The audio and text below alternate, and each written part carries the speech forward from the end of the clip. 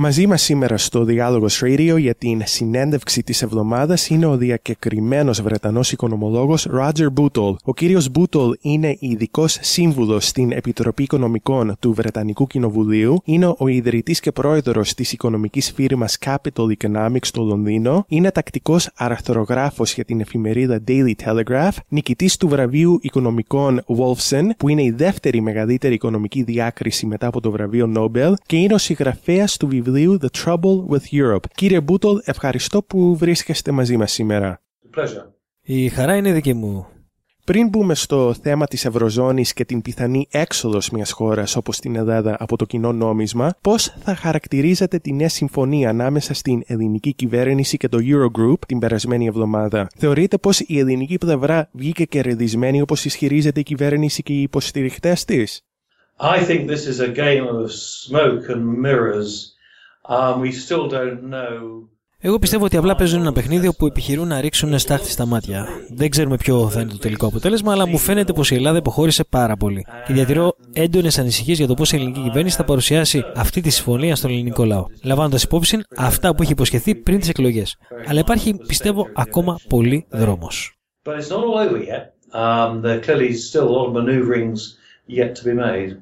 Αυτή η συμφωνία συμπεριλαμβάνει δέσμευση από την ελληνική πλευρά να διατηρήσει ένα πρωτογενές πλεόνασμα και επίσης να διατηρηθούν όλα τα μέτρα λιτότητας που είχαν συμφωνηθεί από την προηγούμενη κυβέρνηση, τουλάχιστον για τους επόμενους 4 μήνες. Κατά τη γνώμη σας, μπορεί μια οικονομία να αναρρώσει υπό τέτοιες συνθήκες? Well, I suppose it's possible to imagine an economy. Υποθετικά τουλάχιστον θα μπορούσε μια οικονομία να αναρρώσει σε βάθος χρόνου, εφαρμόζοντας τέτοια μέτρα. Πρέπει όμως να διακρίνουμε ανάμεσα στα υπάρχοντα μέτρα λιτότητας και τους στόχους από την υποχρεωτική εφαρμογή του πρωτογενούς πλεονάσματος που είχατε μέχρι τώρα και από την άλλη την αύξηση του πρωτογενού πλεονάσματος στο 4,5% για την περίοδο του 2016-2017. Μιλάμε για μια υπερβολικά μεγάλη δημοσιονομική σύσφυξη που πρέπει να επιτευχθεί μέσα σε ένα πολύ μικρό χρονικό διάστημα. Θα είναι εξαιρετικά δύσκολο για την ελληνική οικονομία να το αντέξει αυτό. Ειδικά τα οικονομικά στοιχεία στην Ελλάδα δείχνουν νέα μείωση του ΑΕΠ μετά από μια μικρή άνοδο. Η πραγματικότητα είναι ότι εν τέλει, αν εφαρμοστούν αυτά τα μέτρα, θα δούμε περαιτέρω μείωση του ελληνικού ΑΕΠ. Myself, I think the likelihood is, if these measures are pushed through, I think we'll see further declines in Greek GDP. Είμαστε στον αέρα με τον οικονομολόγο Roger Bootle εδώ στο Διάλογος Radio για την συνέντευξη της εβδομάδας. Και κύριε Bootle, ας κοιτάξουμε την Ευρωζώνη και τον τρόπο με τον οποίο έχει δημιουργηθεί και έχει δομηθεί. Ποια είναι τα προβλήματα δομής που αντιμετωπίζει ο θεσμός της Ευρωζώνης κατά τη γνώμη σας? Quite simply, it exists. The fundamental problem began right at the very beginning. Το πρόβλημα πολύ απλά είναι ότι υπάρχει. Το θεμελιώδης πρόβλημα ξεκίνησε από την αρχή αυτού του εγχειρήματος. Το κοινό νόμισμα ήταν λάθος, καθώς ενώνει δύο κατηγορίες χωρών που έχουν ριζικά διαφορετικές δομές, χαρακτηριστικά και προβλήματα. Δεν μιλάω μόνο για την Ελλάδα σε σχέση με τις υπόλοιπες χώρες, αλλά και τις βόρειες τευτονικές χώρες από τη μία και τις νότιες χώρες από την άλλη. Πριν το ευρώ, οι ισοτιμίες συναλλάγματος έπαιξαν ένα σημαντικό ρόλο σε πολλές περιπτώσεις, και αυτό ήταν ο λόγος που διατηρήθηκε αυτό το σύστημα για τόσα χρόνια. Και γιατί δεν έχουμε σήμερα ένα κοινό παγκόσμιο νόμισμα? Αυτό που έχει γίνει είναι ότι οι χώρες της Ευρωζώνης έχουν καταργήσει τις ισοτιμίες συναλλάγματος μεταξύ τους και τα προβλήματα που αντιμετωπίζουν τώρα στην Ελλάδα και σε άλλες χώρες είναι άμεσο αποτέλεσμα αυτής της πολιτικής. Αυτές οι δυσκολίες που αντιμετωπίζουν χώρες όπως η Ελλάδα, η Ιταλία, η Ισπανία και η Πορτογαλία έχουν να κάνουν με το υψηλό ποσοστό δημόσιου χρέους που διατηρούν και τη μη ανταγωνιστικότητα των τιμών τους. Στο παρελθόν, χώρες που αντιμετώπιζαν τέτοια προβλήματα μπορούσαν πολύ απλά να υποτιμήσουν το νόμισμά τους, αλλά αυτό δεν μπορεί να γίνει εντός Ευρωζώνης.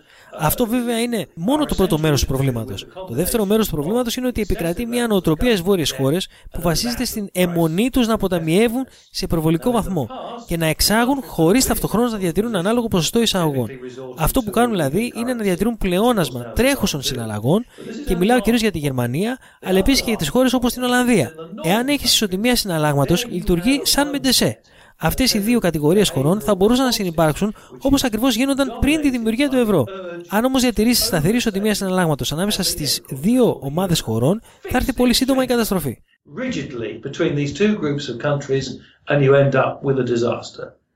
Εδώ και 5 χρόνια, κατά τη διάρκεια της ελληνικής οικονομικής κρίσης, υπάρχουν φήμες συνεχώς για μια ενδεχόμενη έξοδος της Ελλάδας από την Ευρωζώνη. Όμως, όλες οι ελληνικές κυβερνήσεις που βρέθηκαν στην εξουσία αυτό το διάστημα απέκλεισαν κατηγορηματικά αυτό το ενδεχόμενο και το ίδιο ισχύει για τη νέα συγκυβέρνηση του ΣΥΡΙΖΑ τώρα. Εσείς πιστεύετε ότι η έξοδος από την Ευρωζώνη θα ήταν η καλύτερη λύση για την Ελλάδα? Yes. In fact, I think it's probably the only solution for Greece. It doesn't surprise me that Greek governments have rejected. Ναι, μάλιστα πιστεύω ότι είναι η μόνη λύση για την Ελλάδα. Ωστόσο, δεν με ξαφνιάζει το γεγονός ότι οι κυβερνήσεις σας έχουν αποκλείσει αυτό το ενδεχόμενο. Μάλιστα, στον κόσμο της ψυχολογίας και της ψυχοθεραπείας, αυτό το φαινόμενο ονομάζεται σύνδρομο της Στοκχόλμης, όπου δηλαδή ένας κρατούμενος γίνεται τόσο συναισθηματικά εξαρτώμενος από τον απαγωγό του, που ακόμα και αν τον προσφέρει την ευκαιρία να απελευθερωθεί, δεν θέλει να φύγει. Ουσιαστικά αυτό που έχετε είναι μια πολιτική τάξη που έχει επενδύσει τεράστια ποσά πολιτικού κεφαλαίου στη συμμετοχή της χώρας στην Ευρωζώνη. Φυσικά υπάρχουν κίνδυνοι και μια ενδεχόμενη αποχώρηση. Δεν θέλω να υποτιμήσω αυτό το γεγονός. Δεν μιλάω για μια απλή διαδικασία, αλλά πολλές φορές αντιμετωπίζουμε παρόμοια φαινόμενα στην οικονομική ιστορία, όπου η πολιτική τάξη έχει εμείνει στο ίδιο καθεστώς που τους φυλακίζει. Υπάρχουν 2 παραδείγματα που μπορώ να σας δώσω από τη Βρετανία και παρόλο που η Βρετανία δεν είναι Ελλάδα, υπάρχουν πολλές ομοιότητες. Το 1931 η Βρετανία εφάρμοσε το χρυσό κανόνα μαζί με τις περισσότερες χώρες του κόσμου και η τότε κυβέρνηση της Βρετανίας έκανε ό,τι μπορούσε, όπως για παράδειγμα μειώσεις μισθών και δαπανών για να διατηρήσει τη χώρα στο χρυσό κανόνα. Μάλιστα, αυτές οι περικοπές οδήγησαν στη διάσπαση του Εργατικού Κόμματος ανάμεσα σε πολλούς που υποστήριζαν αυτές τις πολιτικές και αυτούς που ήταν εναντίον της πολιτικής. Έγινε δηλαδή κάθε προσπάθεια από την κυβέρνηση να παραμείνει η χώρα στο χρυσό κανόνα, αλλά οι πιέσεις ήταν τόσο μεγάλες όπου η Βρετανία εν τέλει αναγκάστηκε να τον εγκαταλείψει. Καταστροφή. Εκτός βέβαια από το γεγονός ότι αυτό που ακολούθησε για τη χώρα ήταν ο μεγαλύτερος ρυθμός ανάπτυξης σε ολόκληρη την ιστορία της χώρας από τη βιομηχανική επανάσταση και έπειτα. Εξαιτίας αυτής της υποτιθέμενης καταστροφής του 1931 που η κυβέρνηση τότε προσπαθούσε τόσο πολύ να αποφύγει. Το δεύτερο παράδειγμα είναι ότι το 1992, όταν πια τα γεγονότα του 1931 είχαν ξεχαστεί από τους περισσότερους απλούς ανθρώπους, αλλά και από τους περισσότερους οικονομολόγους, τότε λοιπόν το 1992 η Βρετανία ήταν μέλος του Ευρωπαϊκού Μηχανισμού Συναλλαγματικών Ισοτιμιών, που ήταν ο προκάτοχος της Ευρωζώνης. Η Βρετανία ήταν μέλος αυτού του μηχανισμού για 2 χρόνια και εκείνο το διάστημα είχαμε πολύ υψηλά ποσοστά ανεργίας, μια μεγάλη ύφεση στην αγορά ακινήτων, και όμως η κυβέρνηση τότε έκανε ό,τι μπορούσε για να διατηρήσει αυτή την υπερβολική ισοτιμία συναλλάγματος, διατηρώντας μάλιστα πολύ υψηλά επιτόκια. Η κυβέρνηση πολέμησε με νύχια και με δόντια να κρατήσει τη λίρα στο μηχανισμό συναλλαγματικών ισοτιμιών και έλεγε σε όλους ότι θα ήταν καταστροφή αν η Βρετανία αποχωρούσε από το μηχανισμό, ότι θα αυξανόταν ο πληθωρισμός, ότι τα αποτελέσματα θα ήταν πολύ οδυνηρά. Και όμως, στις 16 Σεπτεμβρίου 1992 η Βρετανία αναγκάστηκε να εγκαταλείψει το Ευρωπαϊκό Μηχανισμό Συναλλαγματικών Ισοτιμιών. Τι ακολούθησε? Όλος τυχαίως ο δεύτερος μεγαλύτερος ρυθμός ανάπτυξης που είχε βιώσει ποτέ η Βρετανία, μια πολύ δυναμική ανάρρωση της οικονομίας, και πλέον αυτή η ημερομηνία είναι γνωστή στη μοντέρνα ιστορία της Βρετανίας ως η Χρυσή Τετάρτη, 16 Σεπτεμβρίου του 1992. Μια κίνηση για την οποία ήταν σχεδόν όλοι αντίθετοι εκείνη την εποχή, όπως η Τράπεζα της Αγγλίας, το Treasury, όλα τα μέσα ενημέρωσης και οι δημοσιογράφοι, όλο το καθεστώς επιθυμούσε τότε την παραμονή της χώρας σε ένα μηχανισμό που πραγματικά στραγγάλιζε την οικονομία μας.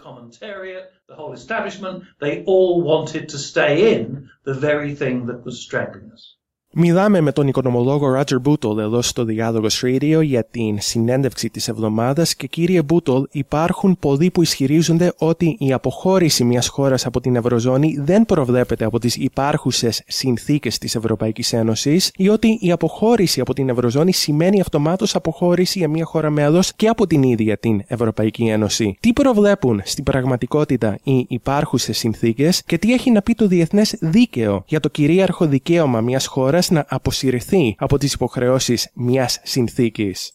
I'm not an international lawyer, but my reading of the agreements and treaties is that it's perfectly possible. Δεν είμαι δικηγόρος διεθνούς δικαίου, αλλά αυτό που γνωρίζω για τις συμφωνίες και συνθήκες της Ευρώπης είναι ότι είναι απολύτως εφικτό να αποχωρήσει μια χώρα από την Ευρωζώνη χωρίς να αναγκαστεί ταυτοχρόνως να αποχωρήσει από την Ευρωπαϊκή Ένωση. Και μάλιστα θα μπορούσαν να υπάρξουν ισχυρισμοί ότι θα ήταν παράνομο για τα άλλα κράτη-μέλη της Ευρωπαϊκής Ένωσης να προσπαθήσουν να σπρώξουν την Ελλάδα εκτός Ευρωπαϊκής Ένωσης, απλά και μόνο επειδή αποχώρησε από την Ευρωζώνη.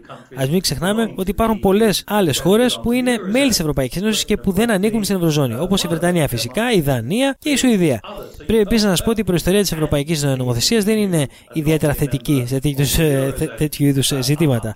Όσον αφορά την πολιτική και η οικονομική πραγματικότητα, οι Λόρδοι και οι αρχηγοί στις Βρυξέλλες, στη Φραγκφούρτη και το Βερολίνο κάνουν ό,τι θέλουν και το νομιμοποιούν εκ των υστέρων. Η ιδέα ότι η νομοθεσία πρέπει ή μπορεί να δώσει απαντήσεις σε αυτό το ζήτημα είναι απλά ανόητη. Αυτό το ζήτημα, σε τελική ανάλυση, αφορά μια πολιτική και οικονομική πραγματικότητα. When it comes down to it, This is about political and economic reality.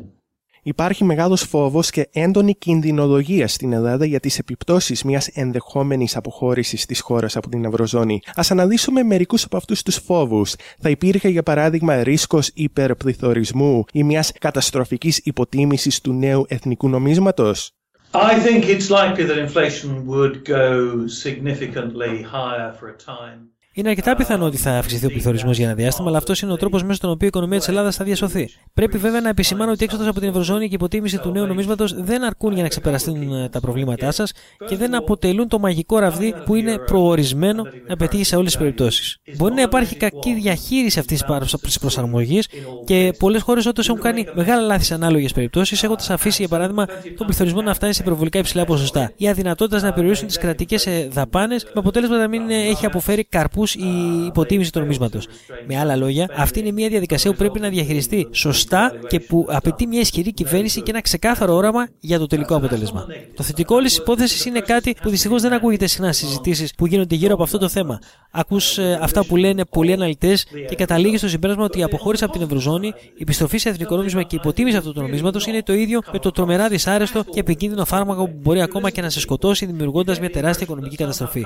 Αυτοί που τα ισχυρίζονται αυτά είναι πολύ απλά οικονομικά αγράμματοι. Η πραγματικότητα, όπως γνωρίζουν πολύ καλά οι Έλληνες, είναι ότι η Ελλάδα έχει υποστεί μείωση του ΑΕΠ κατά 25% τα τελευταία χρόνια, δηλαδή έχετε χάσει το 1/4 της παραγωγής σας. Αυτό δείχνει ότι υπάρχει πλεονάζουσα παραγωγική ικανότητα στην ελληνική οικονομία. Μπορούμε να συζητήσουμε πόσο μεγάλη είναι αυτή η πλεονάζουσα παραγωγική ικανότητα, αν αντιστοιχεί σε ολόκληρο το 25% του ΑΕΠ που χάθηκε ή όχι. Αλλά το μόνο σίγουρο είναι ότι μιλάμε για ένα πολύ μεγάλο ποσοστό. Όταν λοιπόν πέσει η ισοτιμία συναλλάγματός σας, αυτό θα αποτρέψει τους εγχώριους καταναλωτές από την αγορά προϊόντων και υπηρεσιών που εισάγονται από το εξωτερικό και θα θαρρύνει τους ξένους καταναλωτές να αγοράσουν προϊόντα και υπηρεσίες από την Ελλάδα. Υπάρχουν πολλές περιπτώσεις ιστορικά που ήταν πολύ δύσκολο να ξεκινήσει αυτή η διαδικασία χωρίς να υπάρξει πληθωρισμός, καθώς η χώρα δεν είχε την πλεονάζουσα παραγωγική ικανότητα που θα μπορούσε στη συνέχεια να μετατρέψει την αύξηση των καθαρών εξαγωγών.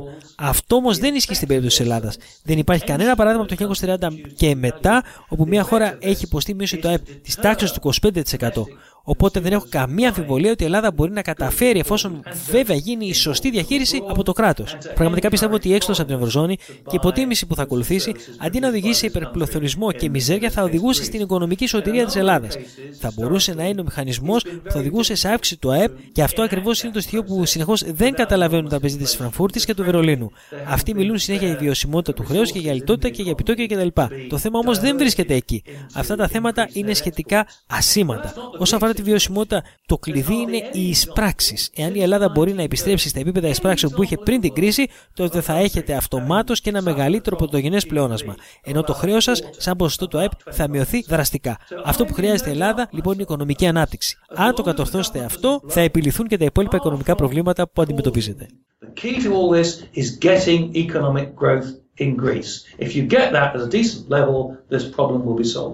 Είμαστε στον αέρα με τον οικονομολόγο Roger Bootle εδώ στο Διάλογος Radio και κύριε Bootle, υπάρχει όμως και ένα ιδιοτεχνικό θέμα για το πώς θα μπορούσε η Ελλάδα να ολοκληρώσει αυτή τη μετάβαση στο νέο εθνικό νόμισμα και αν ο σχεδιασμός αυτής της μετάβασης θα έπρεπε να γίνει στα κρυφά, αν βέβαια θα μπορούσαν αυτοί οι σχεδιασμοί να παραμείνουν κρυφοί ή αν αυτές οι διαδικασίες θα έπρεπε να γίνουν δημοσίως. Εσείς τι πιστεύετε ότι θα έπρεπε να γίνει? Well, I think in an ideal world, you would keep things secret. Σίγουρα σε ένα ιδανικό κόσμο θα κρατούσατε αυτά τα σχέδια μυστικά. Έτσι θα περιορίζετε τον πανικό στην αγορά και θα περιορίζετε την ανάγκη εφαρμογής ελέγχων στην κίνηση κεφαλαίων. Όμως η κρίση έχει προχωρήσει τόσο πολύ που οι πιθανότητες που θα μπορούσατε να κρατήσετε αυτά τα σχέδια μυστικά είναι σχεδόν μηδενικά, ίσως για 1 ή 2 μέρες το πολύ. Οπότε σε περίπτωση που θα αποχωρήσετε από την Ευρωζώνη, αυτό που πιστεύω ότι θα πρέπει να γίνει είναι να βγει ανακοίνωση, ενδεχομένως μέσα σε ένα Σαββατοκύριακο, αλλά όχι απαραίτητος, που θα λέει ότι οι τράπεζες κλείνουν, ότι υπάρχουν περιορισμοί στην κίνηση κεφαλαίων και τα θέσεις και τα χρηματοοικονομικά μέσα θα ανατιμηθούν με το νέο νόμισμα. Όσον αφορά την έκδοση του νέου νομίσματος, νομίζω ότι έχει δοθεί πολύ σημασία σε αυτό το θέμα. Είναι σίγουρα ένα θέμα, αλλά στην σήμερα εποχή η αλήθεια είναι ότι το μεγαλύτερο ποσοστό των συναλλαγών ως προς την αξία γίνονται ηλεκτρονικά με πιστωτικές κάρτες, χρεωστικές κάρτες, τραπεζικά εμβάσματα και πολλούς άλλους τρόπους. Η πληρωμή με μετρητά αντιστοιχεί σε ένα πολύ μικρό ποσοστό των οικονομικών συναλλαγών, αλλά ακόμα και αυτές οι συναλλαγές μπορούν να γίνουν χωρίς νομίσματα και κέρματα σε μια οικονομία που δεν υπάρχει πολύ νόμισμα σε κυκλοφορία. Τώρα, όσον αφορά τις συναλλαγές που πρέπει οπωσδήποτε να γίνουν με μετρητά, αυτό που θα μπορούσε να γίνει στην Ελλάδα το πρώτο διάστημα θα ήταν να συνεχίσετε να χρησιμοποιείτε το ευρώ για αυτές τις συναλλαγές και να υιοθετήσετε ένα διπλό σύστημα τιμολόγησης για ένα συγκεκριμένο διάστημα με τιμές πληρωμής με μετρητά και ευρώ ή με δραχμή και πιστωτική ή χρεωστική κάρτα. Αυτό που περιγράφω δεν είναι ένα ιδανικό σύστημα, αλλά δυστυχώς δεν ζούμε σε έναν ιδανικό κόσμο. Δεν μπορείτε να εκτυπώσετε και να κυκλοφορήσετε νέο νόμισμα μέσα σε μία νύχτα. Σύμφωνα με τις μελέτες που έχουμε κάνει, θα χρειαστούν 2-6 μήνες. Όμως αυτό δεν είναι ένα πρόβλημα που δεν μπορείτε να το ξεπεράσετε. Απλά για ένα διάστημα θα λειτουργεί η οικονομία σας χωρίς να υπάρχουν τα νέα νομίσματα και κέρματα. I don't think that's a problem that's at all insurmountable. You simply make do for a time without drachma notes and coin. Υπάρχουν πολλοί φόβοι ότι θα συμβεί ένα bank run σε περίπτωση αποχώρησης της Ελλάδας από την Ευρωζώνη και ότι οι ελληνικές τράπεζες δεν θα αντέξουν αυτό το bank run και θα πτωχεύσουν. Πιστεύετε ότι η εθνικοποίηση των τραπεζών θα ήταν μια πιθανή λύση αυτού του προβλήματος και ποιες άλλες λύσεις υπάρχουν? I think bank nationalization is a possibility, but I don't think it's necessary. Πιστεύω ότι όντως αποτελεί μια λύση, αλλά ενδεχομένως να μην είναι αναγκαία. Αυτό που ίσως θα χρειαστεί να κάνετε είναι να κλείσετε προσωρινά τις τράπεζες και να εφαρμόσετε περιορισμούς στη διακίνηση κεφαλαίων για μικρό διάστημα. Αυτό που όμως δεν υπολογίζουν πολλοί είναι τα ωφέλη από την νομισματική κυριαρχία που θα έχετε. Θα μπορέσει η κεντρική σας τράπεζα να εκδώσει νέο νόμισμα, κάτι που δεν μπορείτε να κάνετε τώρα ενώ χρησιμοποιείτε το ευρώ. Όταν ολοκληρώσετε τη μετάβαση στη δραχμή ή στη νέα σας δραχμή, τότε η Τράπεζα της Ελλάδος θα μπορέσει να τυπώσει όσο νέο νόμισμα χρειάζεται για να καλύψει τις ανάγκες των τραπεζών, προσφέροντας πιστωτική γραμμή σε ελληνικές τράπεζες. Αυτό έχει γίνει σε άλλες χώρες που είναι νομισματικά κυρίαρχες, όπως η Βρετανία, οι Ηνωμένες Πολιτείες και η Ιαπωνία. Αυτό λοιπόν μπορεί να γίνει πολύ εύκολα και έτσι πιστεύω ότι οι φόβοι που εκφράζονται είναι υπερβολικοί. Τώρα, αν κάποιες τράπεζες αντιμετωπίζουν δυσκολίες, όπως για παράδειγμα μια δυσαναλογία ανάμεσα στο ενεργητικό τους και το παθητικό τους, κάτι που μπορεί να συμβεί, τότε θα είναι αναγκαία η εθνικοποίησή τους ή η ανακεφαλαιοποίησή τους. Επιστρέφοντας τώρα στο θέμα της ανάπτυξης και του ΑΕΠ, ο τελικός εγγυητής της φερικαιότητας του ενεργητικού είναι η κατάσταση της οικονομίας. Υπάρχει μια στάση απομόνωσης των οικονομικών θεμάτων, λες και η οικονομία λειτουργεί σε ένα παράλληλο σύμπαν. Αυτό φυσικά δεν ισχύει. Δεν μπορείτε να μετατρέψετε το νερό σε κρασί, εφόσον η οικονομία δεν παράγει ικανοποιητικά ποσοστά ακαθαρίστου εθνικού προϊόντος. Τότε δεν θα υπάρχει φερικαιότητα στις τράπεζές σας. Ο μόνος τρόπος που μπορεί να αυξηθεί η πιστωτική ικανότητα του ελληνικού ενεργητικού και η σταθερότητα των ελληνικών τραπεζών είναι μια ισχυρή οικονομική ανάπτυξη στην Ελλάδα. Και πιστεύω ότι με τις υπάρχουσες πολιτικές που εφαρμόζονται αυτό είναι αδύνατο να συμβεί. Αν όμως η Ελλάδα αποχωρήσει από την Ευρωζώνη και διατηρήσει πολύ χαμηλότερη ισοτιμία συναλλάγματος, όχι μόνο θα είναι εφικτή αυτή η ισχυρή οικονομική ανάπτυξη, θα είναι και το πιθανότερο αποτέλεσμα. Much lower exchange rate, I don't think it's possible. I think it's highly likely.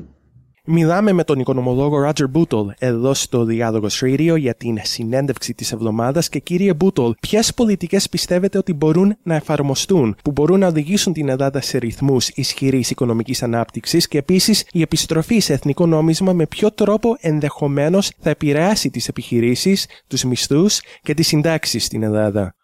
The first impact of a new currency and its evaluation will be to raise the price of.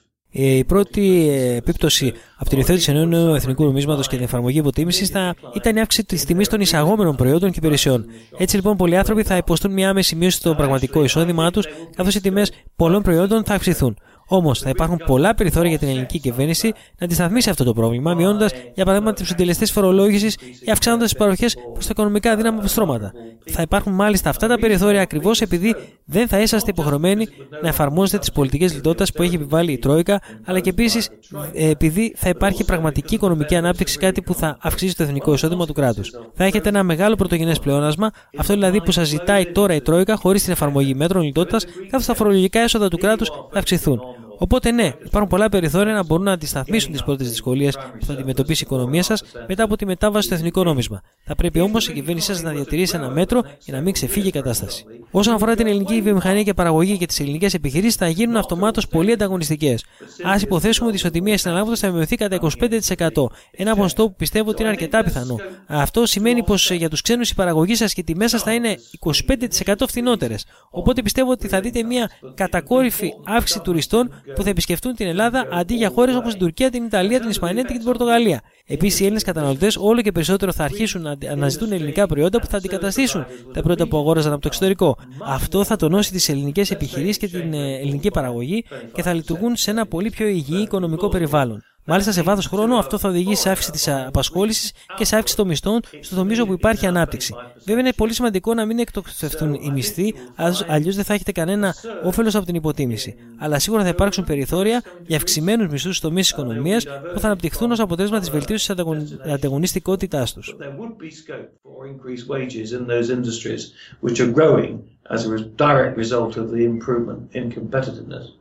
Υπάρχει βεβαίως και το θέμα του ελληνικού δημόσιου χρέους. Πώς θα μπορούσε να αντιμετωπιστεί το χρέος της Ελλάδας μετά από την επιστροφή σε εθνικό νόμισμα και πιστεύετε επίσης ότι θα έπρεπε να πραγματοποιηθεί λογιστικός έλεγχος του ελληνικού χρέους?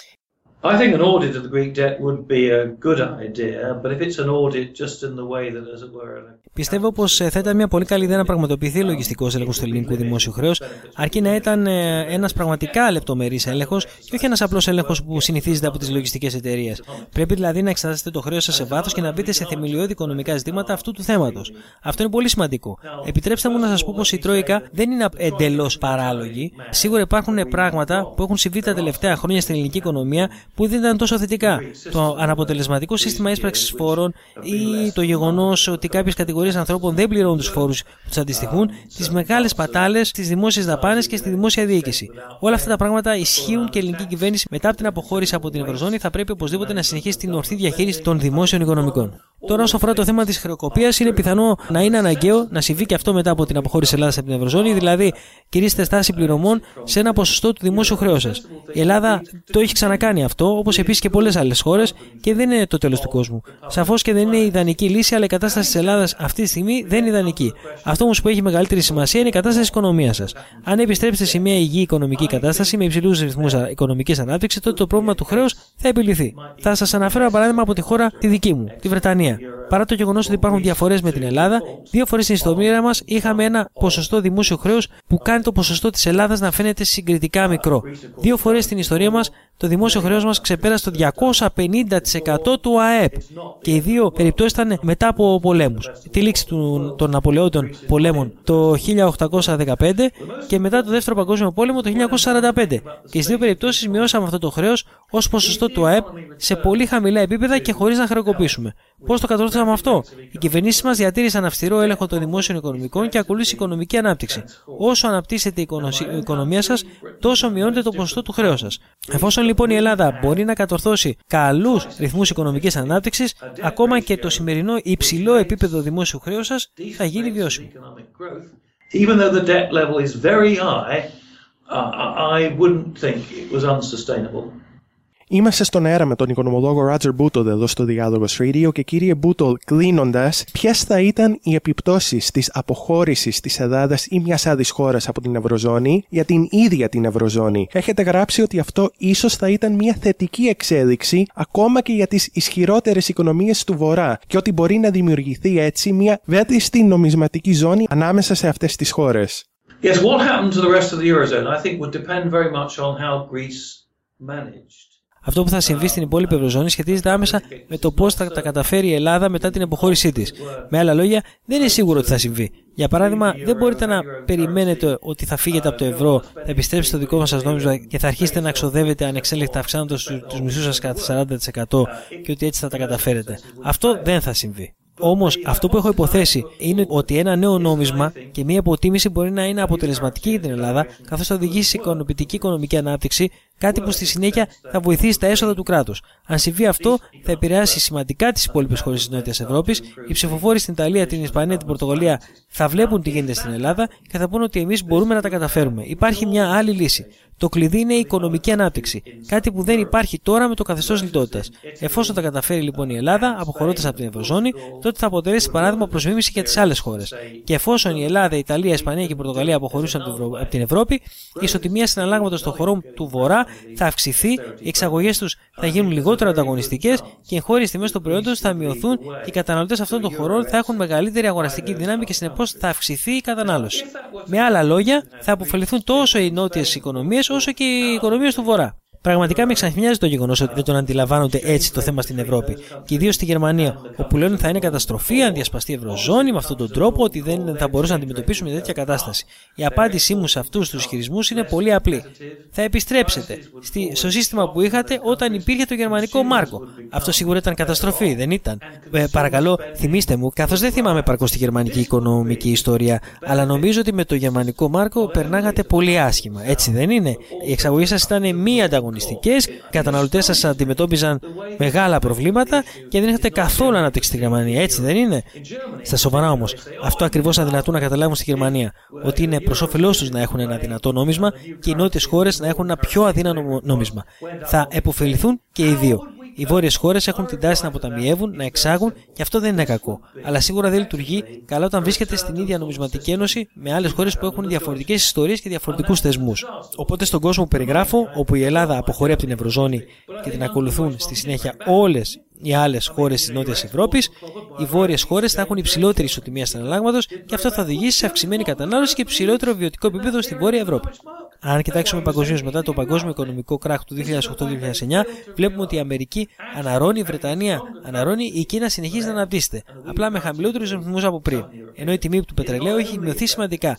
Σε ποια περιοχή του κόσμου λοιπόν έχουν μειωθεί οι οικονομικές επιδόσεις? Η απάντηση είναι πολύ απλή. Στην Ευρώπη. Τώρα πραγματικά έχω απορία για τους λόγους γιατί ισχύει αυτό. Είναι πάρα πολύ δύσκολο να το καταλάβω. Ποιο είναι το χαρακτηριστικό της Ευρώπης που την κάνει να ξεχωρίζει και που εξηγεί γιατί η οικονομία της έχει πάει τόσο άσχημα? Αυτό το ερώτημα πρέπει να το θέσουμε στην καγκελάριο Μέρκελ και στους υπολείπους. Η δική μου απάντηση όμως είναι πολύ απλή. Φταίει το ευρώ. Το ευρώ είναι μία και μοναδική αιτία που η οικονομία της Ευρώπης τα έχει πάει τόσο άσχημα την τελευταία δεκαετία. The euro is the reason, the simple reason why Europe has done so badly over the last decade.